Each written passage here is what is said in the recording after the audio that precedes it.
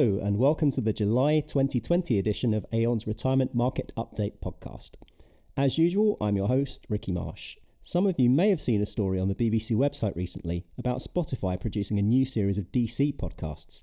Initially, I thought I might have a bit of competition, but it turns out it's just going to be some stories about Batman and Wonder Woman, so I think I'm safe for now. After all, who wants to listen to that when you can listen to me talking about pensions instead? Okay, maybe don't answer that question. But luckily, you don't just have me to listen to. This month's guests are Joe Sharples and Tom Spence, and they'll be joining me later to delve into the mysterious world of negative interest rates. But first, here's some of this month's pensions news. If you have a long memory, and by that really I just mean if you can remember anything from before the lockdown, you may recall the DWP's consultation on DB commercial consolidators or super funds from back in December 2018. There was never any formal response to this consultation, and there was also nothing on super funds in the pension schemes bill that's currently working its way through Parliament. However, the pensions regulator has now stepped in to fill the void with some guidance on the standards it expects from super funds. The guidance covers consolidators like Clara and the Pension Super Fund, as well as capital-backed solutions like L&G's Insured Self-Sufficiency offer, and it's intended as an interim measure while we wait for longer-term legislation to be implemented. As you might expect for these kind of arrangements, a lot of TPR's requirements focus on capital adequacy.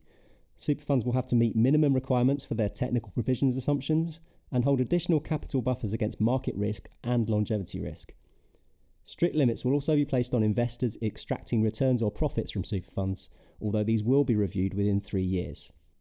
Investment strategies will have to comply with 7 principles, which include limits on concentration of investments and allocations to illiquid assets. Super funds will also have to follow guidance in areas that will be more familiar to trustees of other DB schemes, such as integrated risk management, long-term planning and governance. Super funds will need to explain how they're going to meet TPR's requirements before taking on any business. Sponsors who want to make use of this option will also need to apply for clearance before any transfer is completed, and TPR have said they don't expect super funds to accept transfers from schemes who have the ability to buy out in the foreseeable future. TPR have also been hard at work updating their suite of COVID-19 guidance. They've confirmed that most of their reporting requirements will resume as normal from the 1st of July, and outside of this, the biggest changes are to the guidance for trustees of DB schemes. While TPR accepts that suspension or reduction of deficit repair contributions may still be appropriate, they're taking a firmer line on the information that should be provided before trustees agree to this, and the protections or other mitigations that should be sought as part of such an agreement. TPR also expects trustees to draw a clear distinction between short-term issues with liquidity or affordability and a material deterioration in employer covenant over the medium to long term, with the appropriate action depending on which of these situations applies. There are also some updates to the guidance for employers with DC schemes, mainly around the gradual phasing out of the furlough arrangements between July and October. The requirements for employees who return to work on a part-time basis while remaining on furlough are complex, so rather than digging a hole for myself, I'm just going to let you know that they exist. There has been some concern in the industry that the complexity will lead to mistakes, so if you're an employer affected by this, you might need to set aside some extra time to get to grips with the new rules. The Pensions and Lifetime Savings Association has also been quite busy this month. Firstly, they've set up a forum seeking views on practical ways for the retirement savings sector to address climate change risk. They're running some online roundtables, and their website's also open for submissions from interested parties until the 14th of August. The findings and recommended policy actions will then be outlined in a report later in the year. The PLSA has also published a template chair's statement for trustees of occupational DC schemes. This provides a welcome starting point to help typical DC schemes comply with TPR's requirements, but it's not a magic bullet, and the PLSA have stressed that schemes should continue to consult their advisors as part of this process. We'd agree that it's important for trustees to engage early with their advisors on this, as you'll need to leave enough time to pull together all the relevant information before getting your trustee report and accounts audited and signed off within usual timescales. Here's a quick update on a story from a couple of months ago. After a short delay, the Financial Conduct Authority has now set out a package of measures designed to address weaknesses in the DB transfer advice market.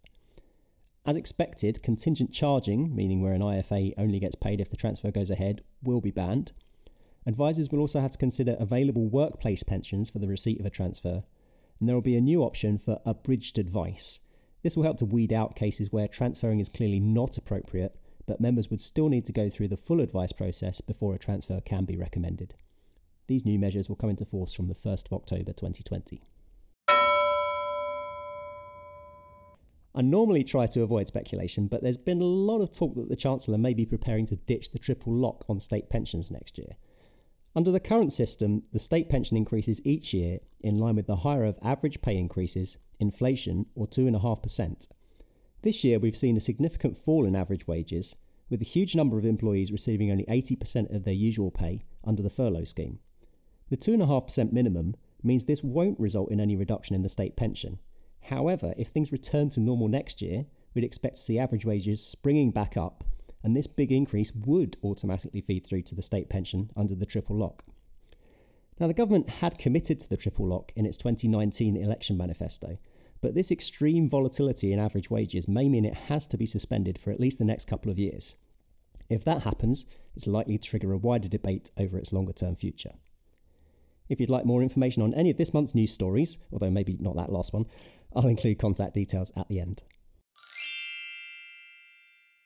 We're well used to low interest rates in the UK. The Bank of England base rate dropped below 1% in 2009 and it's been there ever since. However, one thing we haven't had to contend with so far is the phenomenon of negative interest rates. With increasing press speculation that we might be heading towards this strange new world, we thought it was worth taking a look at what this could mean for pension schemes. So today I'm joined by a couple of colleagues who have been giving us some thought. Tom, Joe, welcome to the podcast. Before we get started, can I just ask you to briefly introduce yourselves? Thanks, Ricky. So my name is Tom Spence. I'm a principal investment consultant here at Aon, and I advise a number of defined benefit pension schemes on their investment strategies. Thanks, Ricky. My name's Jo Sharples. I'm a partner at Aon, and I'm responsible for our DC investment funds. Thanks, guys. So probably worth starting with a bit of background. Tom, did you just want to give us a summary of what's going on? Sure, Ricky. So interest rates across the world have been getting cut and cut over the last decade. You alluded to it. And in some parts of the world, they have indeed already turned negative, like Japan and some parts of Europe for a few years now. So what does negative interest rates actually mean? So lenders and indeed regular savers are going to have to pay borrowers and banks for holding their money rather than receiving interest for doing so. In normal times, lenders have insisted on borrowers paying them interest in return for lending their money to them. And that makes a lot of sense. And the rate of interest rate paid varied depending on how likely the borrower is to pay the money back, along with compensation for the fact that money will lose some of its buying power as inflation erodes it. But this conventional arrangement was turned on its head somewhat in the aftermath of the financial crisis, as central banks all across the globe, including the Bank of England, cut interest rates, but also crucially printed money via a process known as quantitative easing, where central banks created money out of fresh air and used it to buy bonds, which pushed up their prices and pushed down market interest rates, with the objective of hoping that governments, companies, and just regular households would borrow money and spend it. In doing so, revive struggling economies. So, indeed, with the Bank of England base rate now at just 0.1%, there's not much room to go here, and there's increasing commentary around the move to potential negative interest rates. Towards the end of May of this year, a number of Monetary Policy Committee members made comments stating that negative interest rates shouldn't necessarily be ruled out, and pointing towards Europe and other regions where negative rates that are already in place have arguably made positive impacts to the economy. And we don't have to look far afield. Indeed, knock-on effects of this. If we looked at Denmark, mortgages with negative interest rates went on sale last year. So borrowers were lent money at a rate of negative 0.5%, which meant the sum that they owed fell each month by more than the sum that had to be repaid. And there's no reason why UK lenders could not follow suit, although so far there's no sign that any will. So this bizarre state of affairs is making it increasingly difficult for investors to know what to do with their money, and will absolutely have knock-on impacts for both DC and DB funds. Okay, thanks, Tom. So I guess if we look at DC first, Joe, what are the immediate implications for, I guess, first investors who are in cash funds? Yeah, so most DC pension schemes will offer a cash option within the wider self-select fund range, and that's typically there to provide their members with a low-risk option to keep their money safe. And over the last few years, as we've seen interest rates come down, we've seen the returns from those cash funds at around about 0.5% before fees are deducted. Now, of course, once you've deducted fees, then those returns come down a little bit, but still most members will have seen returns being positive, albeit only very slightly positive. Now, as interest rates have fallen further in the last few months, and if they go negative at some point in the future, then that means that those cash fund returns will fall further and will likely become negative, particularly once fees are deducted.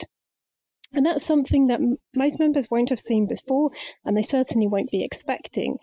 And I think a lot of DC members do go into cash and invest their money in cash because it's seen as low risk, and in particular, they don't expect their money to fall in value. And so I think that will need quite careful communication and explanation, and it may actually warrant many schemes issuing a specific communication to their members, which might be part of something like an annual newsletter to actually explain what's going on and to answer some of the questions that might arise. Okay, and if we look more widely, I guess there's a lot of members who will be invested in other asset classes rather than just cash. What are the implications for those other sort of asset classes? Absolutely. So many DC members are invested in the default strategy, and typically most defaults will have a higher focus on growth assets, so for example, equities during the early phases. And thinking about the implications for equities in particular, as interest rates fall, and especially if interest rates go negative at some point, then that will serve to force investors out of cash in search of return, meaning that they're more likely to go and buy equities, go and buy other more risky assets. And in the last 2 months, we've seen that happen, and risk assets, in particular equities, corporate bonds, have seen that boost from interest rates coming down, and also the reintroduction of quantitative easing around the world. And in the short term, that's really helped to support asset prices, and we'll see DC savers benefiting from that. Longer term, we also need to consider the sort of wider impact on businesses. And for many businesses, those low interest rates will actually be positive, bringing down their financing costs and helping to manage overall costs, and potentially offsetting some of the impacts around COVID-19.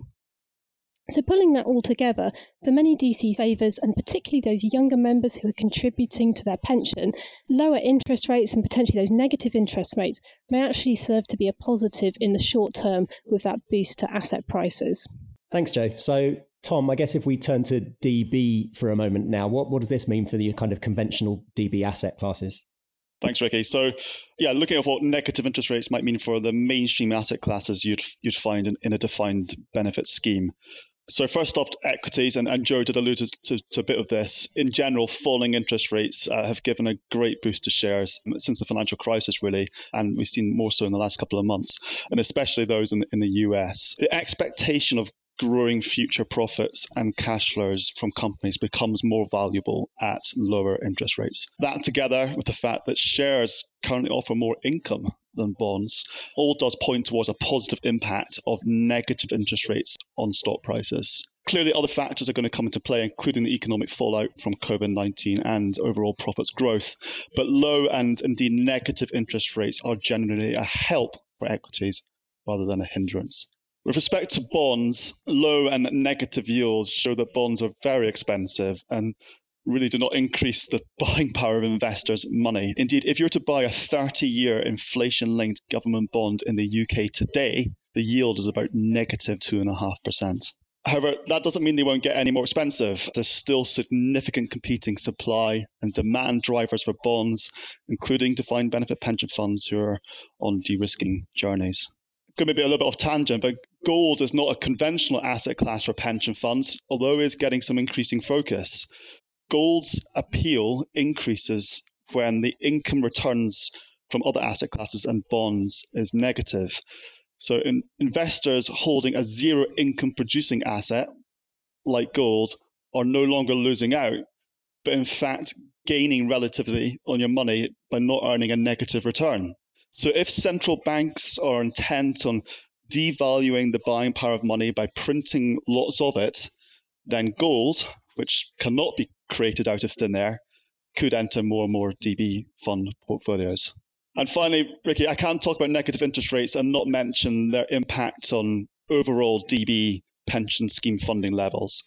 Negative interest rates and the likely knock-on consequences to fixed and real yields would not be good news for pension funds that are not 100% hedged against interest rates and inflation. So this obviously got quite profound economic implications for schemes that aren't fully hedged, as suddenly your downside is not artificially bounded by yields getting close to zero, but can go further. And as we've been telling clients, zero is just another number. Thanks, Tom. So just to wrap up, Joe, I think if we turn back to DC, but away from the investment side for a moment, what could this mean for members who are close to retirement and thinking about trying to draw their benefits? So generally for members at retirement, negative interest rates isn't good news for them either. Members coming up to retirement have choices in terms of how they take their benefits. They can access cash, they can purchase an annuity, or they can keep their money invested to take income as and when they want, often referred to as drawdown. Thinking about that annuity purchase piece first, annuities have been pretty expensive, to be honest, over the last few years in any case, and we've seen relatively low take-up, particularly if members have had more options around how they take their benefits. However, with interest rates coming down and if they go negative, then actually that makes annuities even more expensive. Having said all that, I do still think buying an annuity is something that members should consider at the point of retirement, if only for the fact that they are very, very good at managing longevity risk. So the risk that you live longer than you expect. And that's something that is historically very difficult to do on an individual basis. So from that perspective alone, I think it's worth reminding members that they should look at annuities as an option, but also keeping on reminding them as they're in retirement and taking their benefits. Actually, is an annuity the right option for you at some point in time? The other side of that is for members who are looking at income drawdown. So here you keep your money invested and you might take a steady income over time, or you might just dip in and out of it as and when you need the money. And if interest rates were to go negative, that has big implications in terms of the return that you can actually earn on your investments. So in particular, if bonds aren't giving you an income or a return, actually that reduces your return right down. And in terms of the impact on individuals, that means one of two things. The first is that either they simply take less income in retirement, so they need to adjust their expectations accordingly, or the second is they actually need to adjust their assets to increase the expected return and get the returns from elsewhere. And typically that's going to mean taking more risk than a member might have expected to otherwise. What's interesting anecdotally is that in the last couple of months, and I accept this is really quite a short period of time, we've still seen members wanting to access drawdown because they actually want to access part of their benefits. But interestingly, for members who are already in drawdown, we have seen them starting to take less income in the near term, which actually is a very sensible action to take when we think that they have seen some volatility in their asset prices. Thanks, Joe. So I guess, we don't really know if this is going to happen or not. It looks more likely at this stage than it has done for a while, but hopefully that's given everyone some idea of what to expect if we do end up in this strange new place. So thanks to both of you for calling in today. Thanks for having us, Ricky. Great. Thanks, Ricky. Right, that's everything for today. So thanks for listening, and thanks again to my guests, Joe Sharples and Tom Spence. I'll be back next month, and hopefully you will too. It can't be worse than Aquaman, surely. If you've enjoyed this podcast, don't forget you can subscribe to the series through all the usual places, including the Apple Podcasts app and Spotify, so you never miss an episode. If you'd like more information on our retirement solutions, or you want to feature in a future podcast, you can contact me on ricky.marsh@aon.com. Otherwise, please visit our website or email talktous@aon.com.